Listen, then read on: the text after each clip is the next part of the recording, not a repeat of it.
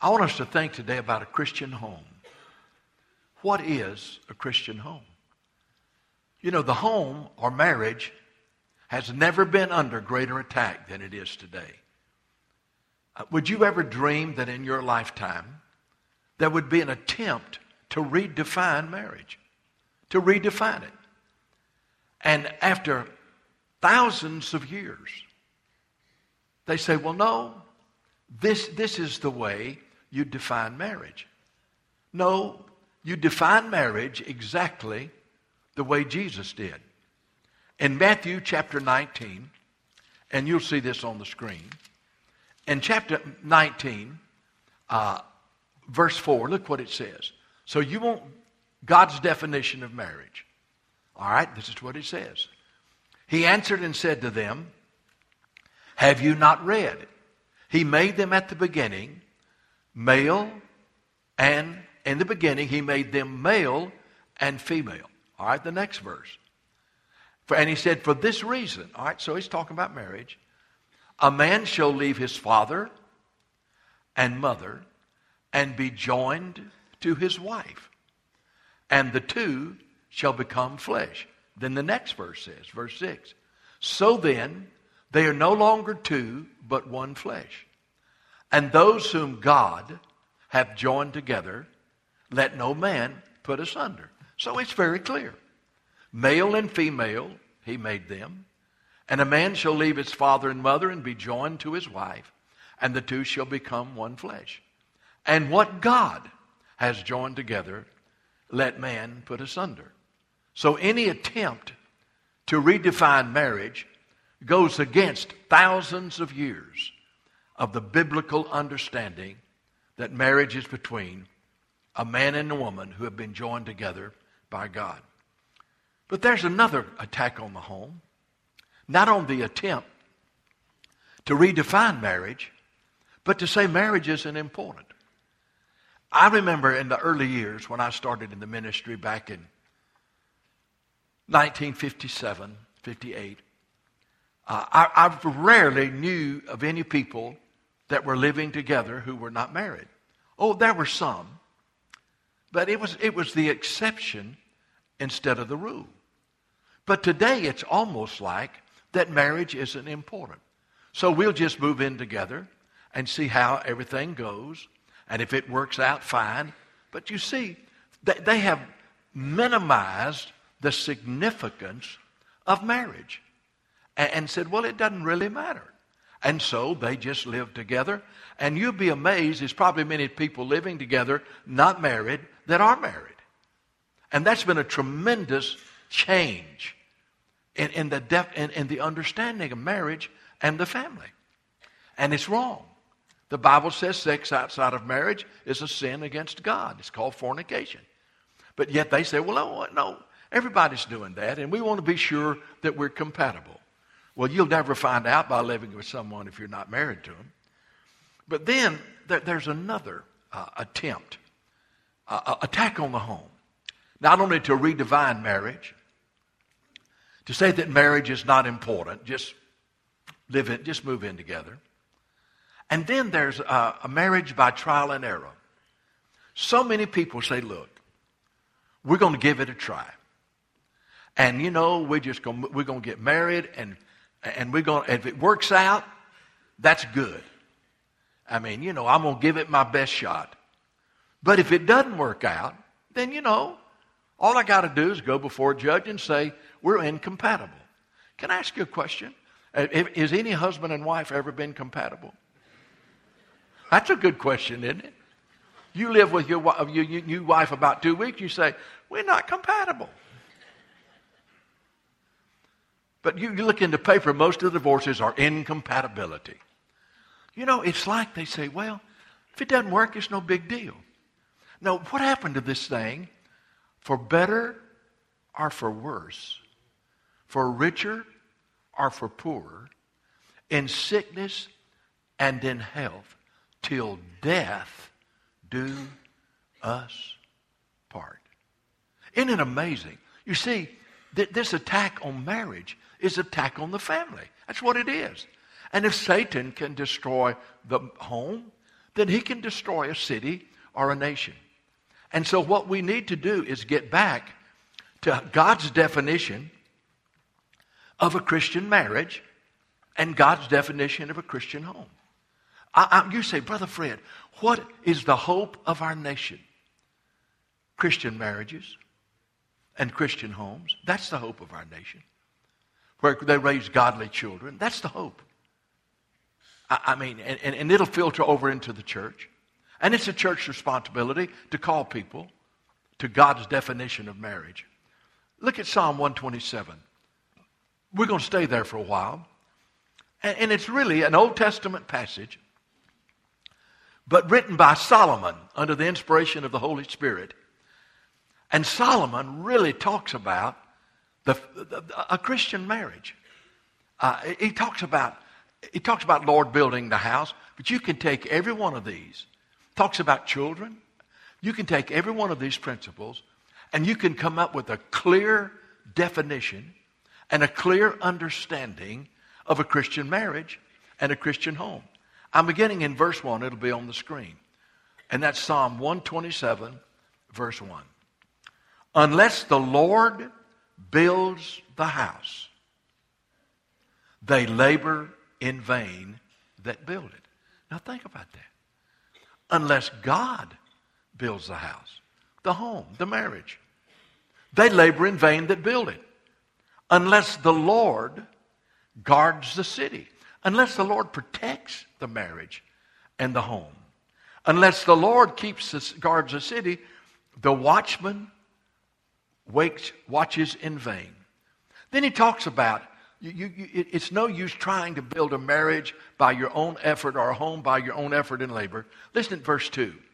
It is vain for you to rise up early and to sit up late, to eat the bread of sorrows, so he gives his beloved sleep. He said, you can't do it in your own power. And you can get up early, you can stay up late. But you've got to have God's power. You've got to have God's help. And then he goes on to say, then he starts talking about children. What a definition.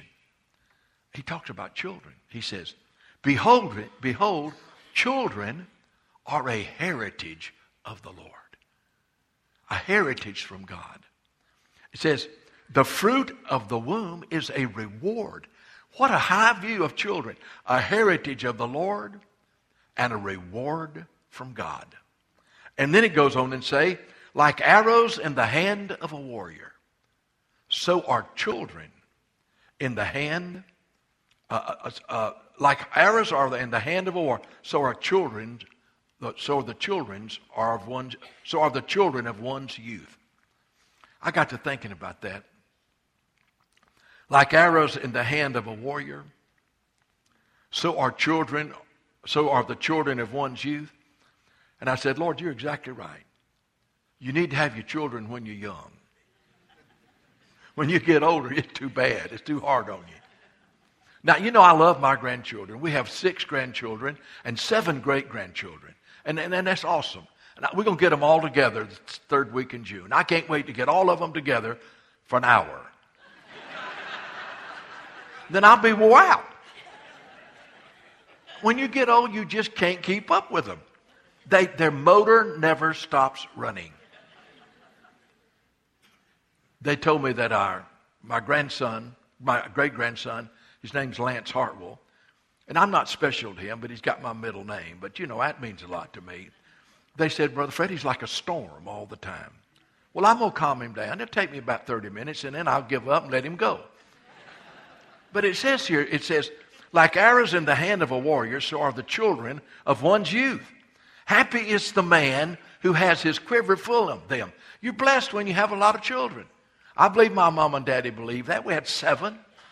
We didn't have room for them, but we still had 7. You understand? Happy is the man who has a quiver full of them. They shall not be ashamed, but shall speak with their enemies in the gate. There are 4 things that I see in that psalm about a Christian home and a Christian marriage. First of all, a Christian home must be divinely founded. Listen to what it says. Unless the Lord builds the house, they labor in vain that build it. In other words, God has to be the center and the solid foundation of any home for it to be a Christian home and a home that can stand the absolute storms of life. Unless God builds the house. You know, Jesus said, what? Let those whom God joined together. You see, the key is that here's a man who has faith in Jesus Christ. Christ lives in him. His sins have been forgiven. He's not perfect, but he is saved. He's a child of God. The nature of Adam has been put to death. He has the new nature of Jesus Christ.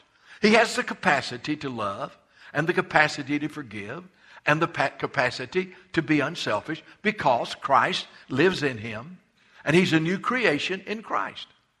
All right, and then here's a woman that Jesus Christ lives in her. Her sins have been forgiven. The Adam nature has been put to death and she has the nature of Christ. She's a new creation in Jesus Christ. And so here's a man and a woman who have this foundation. The Lord now can take them and can build a Christian home. But you say, well, Brother Fred, what about people get married and they're not saved when they get married? Well, here's a beautiful thing. I've watched people who were married who weren't saved. But then they had an encounter with Jesus Christ.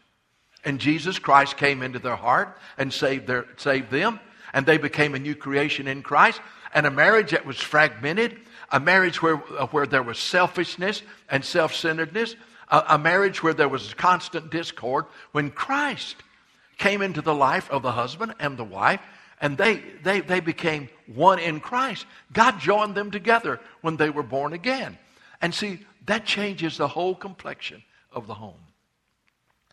That is a tragedy when the wife becomes a Christian and the husband doesn't. It's a tragedy when a husband becomes a Christian and the wife doesn't. The Bible says they're unequally yoked. And so the Bible says that the wife, by her godly behavior, may be able to be a witness and the husband might be changed. And the husband, by his godly behavior, if he's saved, may have an influence on the wife. Now listen to me. The difference in a marriage is this. When Christ lives in you, then you have his presence and his power. And you can forgive. And you can say, I'm sorry. And you can get rid of all the junk that's in your life as you grow in your Christian life. But I am telling you, there has to be a divine foundation of the home. Unless God builds the house, they labor in vain that build it. Jesus Christ is the preeminent and the center of any home that is Christian. You know, I remember when I got married in 1956, my wife and I was 18 and she was almost 17. You say y'all got married young. I know it. I was crazy. I didn't know what I was doing. But I loved her. I did. I loved her, and I still do. But I'm going to tell you something. The turning point in our marriage was at 19, a year later, when God brought me to the place of complete surrender to the Lord Jesus Christ. Oh, I was a, quote, Christian. I was. I prayed, but still, Jesus wasn't on the throne of my heart. Self was on the throne of my heart. It was I, me, and mine. But when Christ changed to me in the spring of 1957, hey, my marriage was sealed right then. God gave me the capacity to love my wife like I should. And not to be selfish. And not to be self-centered. And not to be all about me. You understand? You say, well, Brother Fred, have you always been that way? No. I'm not going to lie to you. My wife's here. But anyway, I'm telling you, you know why I've been married 58 years with my wife? You know why? Because Jesus Christ is the cement that keeps our marriage together. And I guarantee you, as much as I love her, I'd have never made it. Because of who I was. Wasn't anything wrong with her. It was what was wrong with me. But thank God for the power of Jesus to forgive and to give you the power to love and forgive and get along with other people. Do you always get along? Come on. If any of you say, well, we always get along, I want to talk to you after the service and lead you into repentance for lying. Hey, we're two human beings with two different backgrounds. But let me say one thing. The common thing that brings us together is one. It's Jesus Christ. And that's the way we can love each other. The home must be divinely founded. But here's the second thing. I love this. The home, a Christian home, is not only divinely founded, it's divinely protected. Look at this. In verse 1 of 20. Unless the Lord guards the city. Oh, unless the Lord builds the house, there must be a divine foundation. But unless the Lord guards the city, the watchman wakes in vain. It has to have divine protection. I'll tell you, you know why? Have you ever wondered why Satan hates people and steals and kills? Have you ever wondered why? Now, let me tell you why. I've been meaning to say this for a number of weeks and just didn't say it. You know why? The reason he hates people is that he hates Jesus Christ. That's right. And we're created in God's image. And created in God's image, he hates us. And so he loves to hurt God's people because Jesus loves them so much. And so you got to understand that you got to have not only a divine foundation, but you have to have divine protection. And you know how God gave that?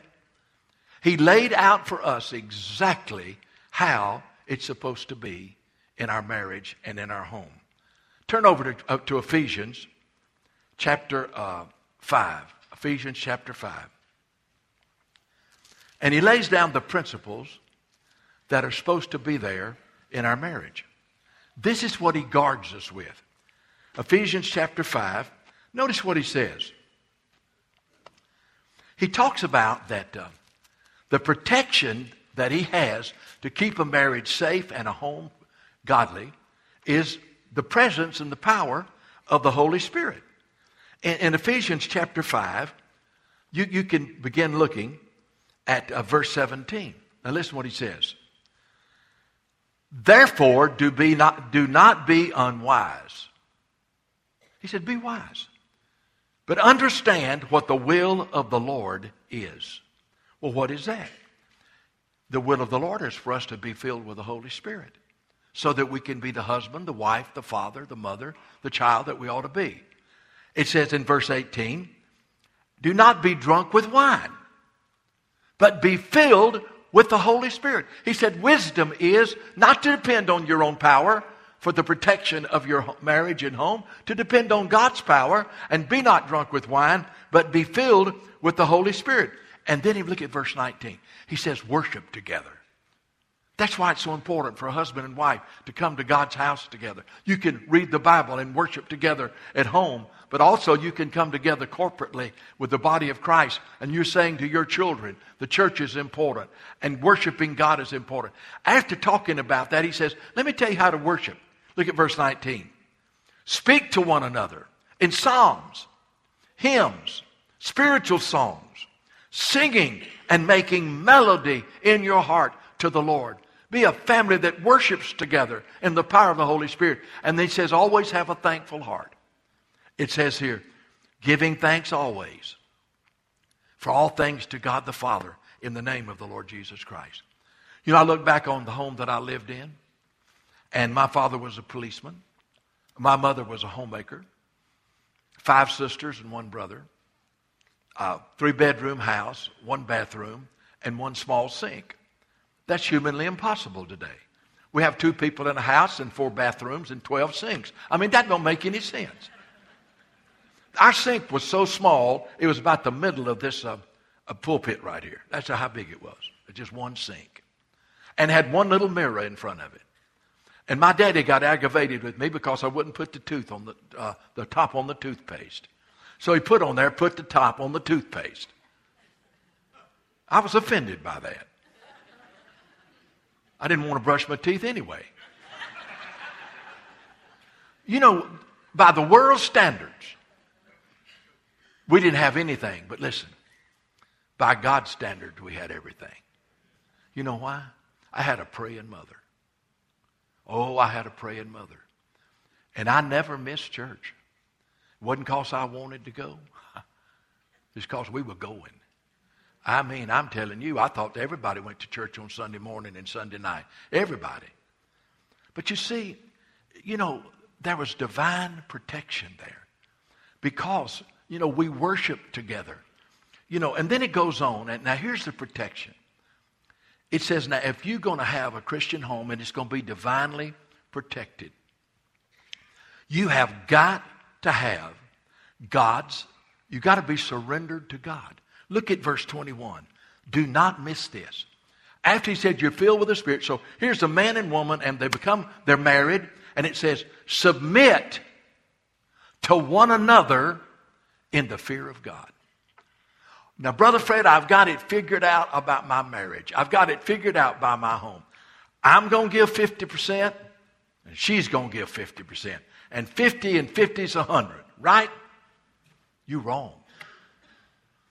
For your marriage to succeed, you've got to give 100%. You've got to give 100%. Submit yourselves one to another in the fear of God. Oh, no, you've got to put 100% of you in Christ into that marriage. And the wife's got to put 100%. Hey, it's not a matter of meeting each other halfway. It's in Christ, I submit myself to you 100%. In Christ, I submit myself to you 100%. I tell you what, the devil cannot wreck a marriage that they're submitting to one another in the fear of God. He can't do it. It's, I want it to be my way. You get on my nerves. I mean, come on. You got to have a surrendered life. Submitting yourselves one to another in the fear of God. And then it goes on to the next verse. It talks about, well, the wives, respect your husband and let him lead you. Let him be the leader. Look what it says in verse 22. Wives, submit yourselves to your own husbands as to the Lord. For the husband is the head of the wife. And all the men said, amen, Brother Fred. Well, you got to know what that means. When it says, wives, submit yourselves to the husband, it means that y'all communicate together. You communicate. You talk things over. And then you arrive at a decision. And say, most of the time, you'll come to the same conclusion, which is good. But at this point, you don't agree. So what does the Bible say? Well, if you don't agree, and your husband's not asking you to sin, then you just follow his leadership. But I know he's going to mess up. You have to let him mess up. How's he going to learn if he never messes up? My wife has not always agreed with me. In fact, I don't think she did yesterday. But anyway, it doesn't matter. But when we don't agree, she has to follow my leadership. She does it, sometimes joyfully, and I'll leave it at that. But let me say this, a two-headed monster, a two-headed thing is a monster. You can't have two heads of a house. But does that mean we don't discuss it? Does that mean we don't talk about it? Does that mean the wife does not have input? No. It means that you do things together because you've already submitted to each other in the fear of the Lord. He submitted to you. You've submitted to him. You've already submitted to each other. So you talk things through and you pray things through. And most of the time you'll come out with the same agreement. But if you don't, somebody's got to be the leader. And the Bible says it's supposed to be the husband. But wait a minute. You wives are going to say amen on this. Look at verse 25 of Ephesians 5. See, this is the way God protects the home. This is the way he protects it. It's got a divine foundation, and then he protects it. He says, now, be filled with the Spirit. Be filled with the Holy Spirit. You can't build a Christian home without the Holy Spirit. Now, when you're filled with the Spirit, he says, okay, worship together. And then he says, submit to one another. And then wives, allow your husband to be the spiritual leader in your home. And then it goes on over in verse 25, though. Husbands, love your wives like Christ loved the church. Wow. Husbands, love your wives. Jesus loved the church sacrificially. He loved the church, and he was a servant. And he loved the church, and he was security. And husbands, love your wife, just like Christ loved the church, sacrificially, with a servant's heart. Bring security. I found this. This is one of the big differences between men and women. I've become a great philosopher in this area. Here it is. Most men aren't too concerned about security. Well, we're going to make it somehow. We're going to make it somehow. And the wife says, well, how? I'd like to know how. Well, I don't know, but we're going to make it somehow. And I'm going to tell you something. Security, a place to live, consistency in your marriage. I mean, that means everything. It really does. Where it may not bother you, it bothers her. And they need to know everything's secure. We got a pattern here. We got consistency here. Everything's going to be right. Because she trusts you, because she knows you love her like Christ loves the church. Okay, so he's showing us how he protects our home. And then it goes on down in verse 33. And now I want y'all to get this. This is the bottom line. All right, and this, I want you to think about this. Nevertheless, let each one of you in particular so love his own wife as himself. You love your wife the way you love yourself. Boy, that's pretty good, isn't it? So each one of you so love his wife as he loves himself. But now get this. And let the wife see that she respects her husband. You know when a marriage is in trouble? It's when a wife loses respect for her husband. You say, well, he caused me to lose respect. I understand. But somewhere along the way, there's got to be forgiveness. Somewhere along the way, there's got to be another chance.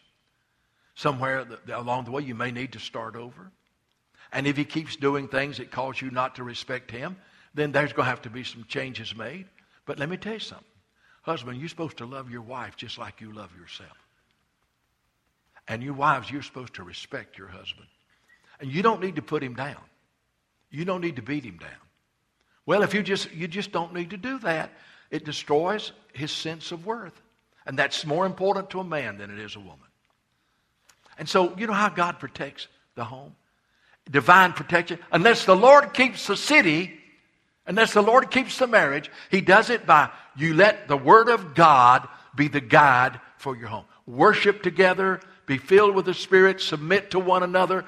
Wives, let your husband lead. Husbands, love your wife like Christ loved the church, and see that you love your wife like you love yourself, and wife, you respect your husband. And those things together is God's fence of protection around a marriage. Here's the third thing. The Christian home must be divinely founded. Number 2, the Christian home must be divinely protected. Unless the unless the watchman guards the city, it watches in vain. But here's the third thing. The home must be divinely furnished. You know, wives have different gifts. You know that?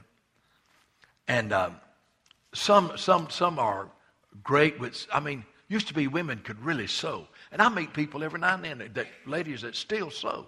They got a sewing machine. My mama made all my little sister's clothes. Thank God she didn't make mine, but she made theirs.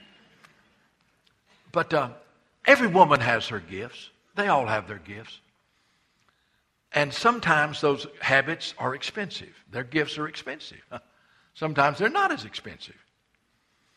But you know, I said that to say that my wife loves to decorate. And I'm not going to pick on her. I'm moving on now. But she loves to decorate. But that can be expensive. You know that, don't you? We used to go to furniture stores all the time. Thank the Lord we never go anymore. That is the joy of my life. Because furniture is not cheap. We decorated about 10 different houses. You say, well, why did y'all move so much? She liked to decorate. And that's not being critical. She's a great decorator. You ought to come look at our house. It's like it's Southern living. But I can tell you how much that cost. And I tell you how much that cost. And that's why I'm going to preach till I'm 95 years old. Ain't no way I could retire. Boy, I am not going home today. That is it. I will eat with any of you who ask me. But let me tell you about how you furnish your home. It's not with an expensive couch, and it's not with an expensive bed, and it's not with an expensive dining room suite, and it's not with an expensive chandelier. That's not the way you decorate your home. That's not the way God furnishes your home. Those are fine, but God furnishes your home with a holy atmosphere and a holy attitude and a holy effectiveness. That's the way God wants you. You see, what good is the furniture if God has not furnished that house with a holy atmosphere? There's the prevailing and pervading presence of God. God is there. God dwells here. And so there's a pervading and prevailing atmosphere of God's presence. Now I want to ask you about the atmosphere of your home. Do you have a holy atmosphere? Or is your home furnished with a holy atmosphere? Let me ask you, in a lot of homes, there's bitterness, there's arguing, there's criticism, there's tension, there's hostility, there's prejudice.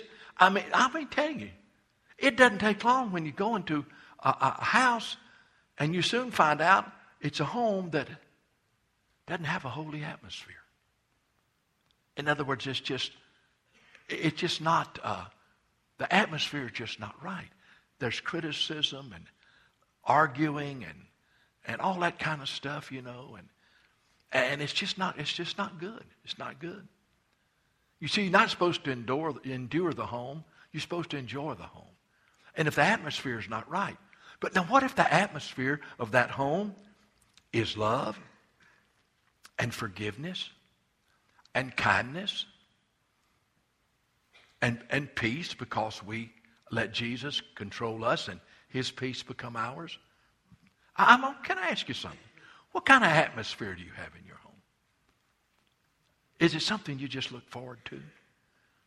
Man, this is the atmosphere that God wants to furnish your home with. He wants there to be love and forgiveness and encouragement.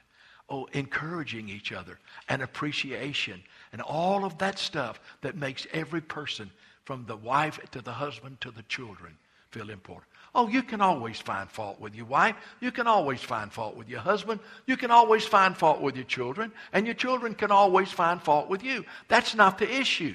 The issue is this. We are going to let the presence of Jesus prevail in this home. And we're going to have love and forgiveness and acceptance and encouragement and peace. But the second thing God wants to furnish your home with is not only a holy atmosphere, but he wants to furnish it with a holy attitude. Can I ask you a question? You wife, what's your attitude towards your husband?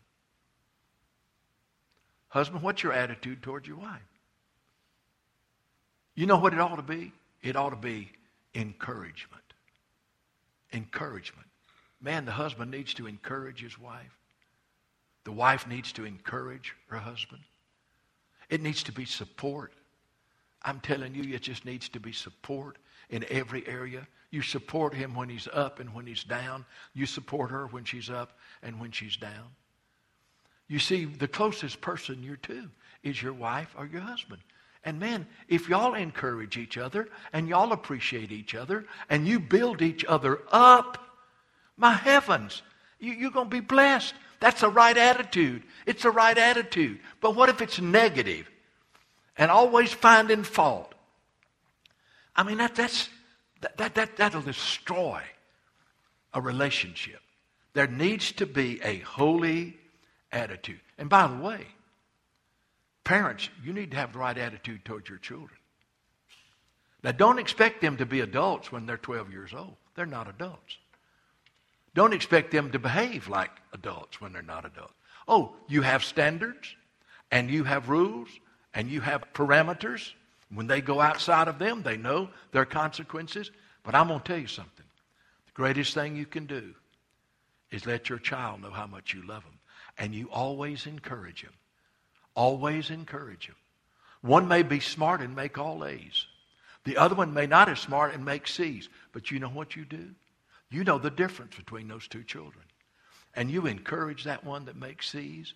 You encourage them to do better, but you encourage them and you love them and support them because, hey, not everybody can make A's. Not everybody can. And so the attitude of a parent to the children is to let them know they're loved and they're accepted and you're thankful for them and you're going to encourage them.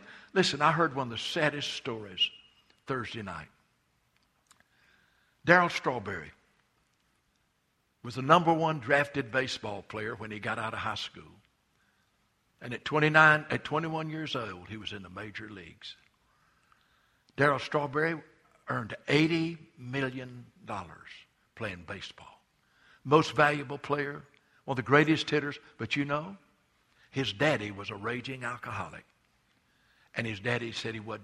This is what he used to say to him, Darryl, you'll never be anything.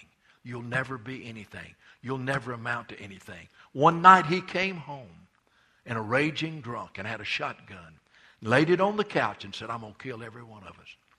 Darryl said he and his 15-year-old brother went in the kitchen and said, he ain't going to kill all of us, we're going to kill him. And they were prepared to do it and got ready to do it. But somehow God delivered him out of that, and then he was gone. But you know what Darryl Strawberry said? I never felt like I was worth anything. Even when I was a number 1 drafted baseball player, even when I was making $5 million a year, there were holes in me. There were holes in me. And I tried to fill it with cocaine. And I tried to fill it with sex. And I tried to fill it with alcohol. He said, for all my pro baseball career, I tried to fill those empty holes. And said, finally, now get this, he ended up living with his sister and her children and $3 million in debt. He came to the bottom. And there was a lady who said to him, I'm not having anything to do with you because you don't know Jesus. And said, you know, I'm just telling you. And Darryl Strawberry said that when he was living with his sister, God spoke to him. And this is what he told him. He said, I want you. Darryl Strawberry said, after all he did, God told him he wanted him. And he said he started reading the Bible. And for 6 months, all he did in his sister's house was read the Bible. And said he got saved. He got saved. And then he went to the lady who said she wasn't going to have anything to do with him till he got saved. And they got married. Now I want you to listen to this. For 11 years now, he's been going all over this country telling people of the power of Jesus Christ. That only Jesus can fill the emptiness of your heart. Man, I heard him, and I want to tell you something. He's on fire, buddy. He's on fire. He calls you out. You understand what I mean?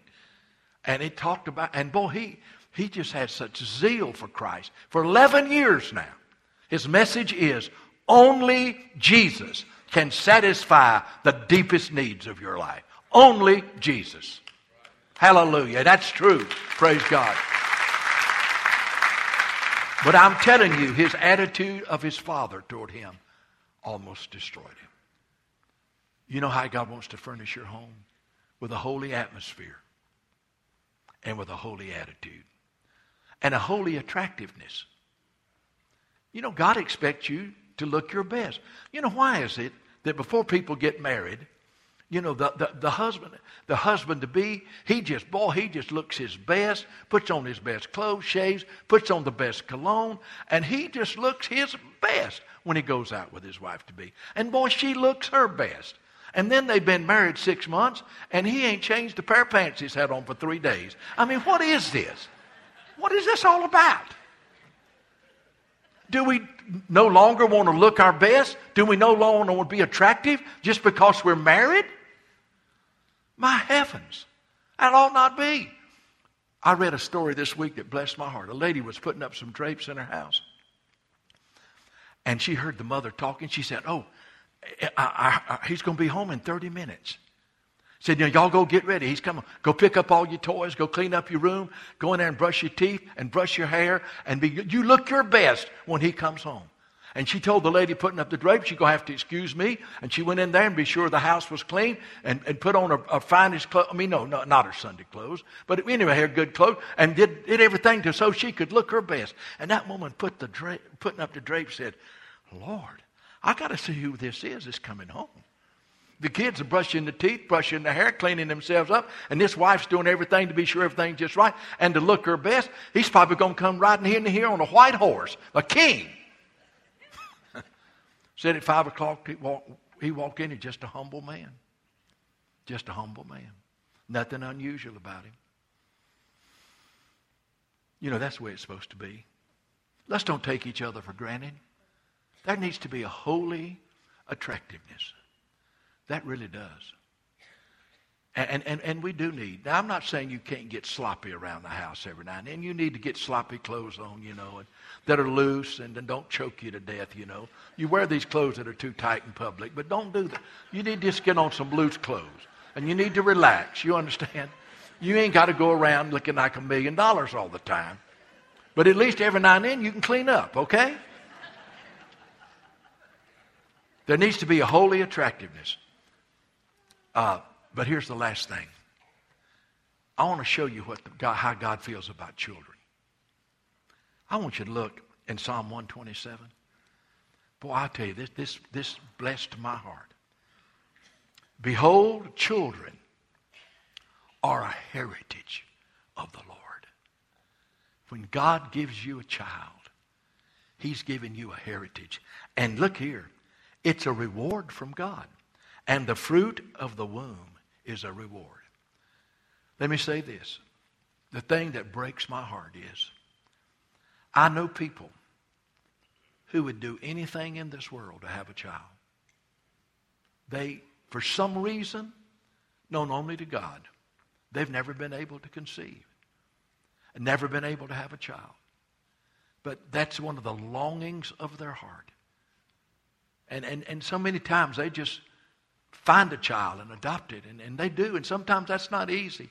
But I'm saying to you, my heart goes out to those who would love to have this heritage and to have this reward. But to those of us who have that, let me tell you something. Children are a heritage from God. And the fruit of the womb is his reward. And it says here, now get this, that a child is like an arrow in the hand of a mighty warrior. There could be no better picture of the relationship between a mother and father and a child. They're like an arrow. Can you see a child? An arrow has to be polished and has to be pointed. It has to be polished. An arrow has to be directed. It has to be aimed. And it has to be shot. What a picture that God gives us a child. And man, we're to polish them. And to bring them up in the nurture and admonition of the Lord. Train up a child in the way he should go. And we're not only to polish them, but we're to point them.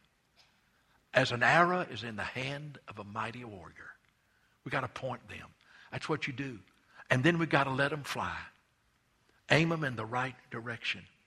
Oh, listen, what a responsibility it is to raise children. You know the only problem with that? You never had any, so you don't have any experience. When your first child is born, you have zero experience. Now, you can do better with your grandchildren because you've already had some experience. You understand? You can do that. But man, I'm telling you, you learn by trial and error when you got kids. Now, if you let the Word of God be your guide, but I'm telling you, I didn't know what I was doing. And I just didn't do it. But I learned later. But I want to say this to you. As you know God's Word and then you know God's plan, remember that child is like an arrow in your hand. Polish it, point it, let it go in the right direction. And the Bible says God will honor that. Fathers, provoke not your children to wrath, but bring them up in the nurture and admonition of the Lord. Notice it said that to fathers. Fathers, don't lead your children down a path that leads to wrath. What a statement. Fathers, don't lead your children down a path that leads to wrath. But you lead them in a way that they will grow in the nurture and admonition of the Lord. I'll tell you, the home, a Christian home, is divinely favored. Children are a heritage of the Lord. And the fruit of the womb is his reward. And happiness. Happy is the one who has a quiver full of them. Happiness. Children bring happiness into a home.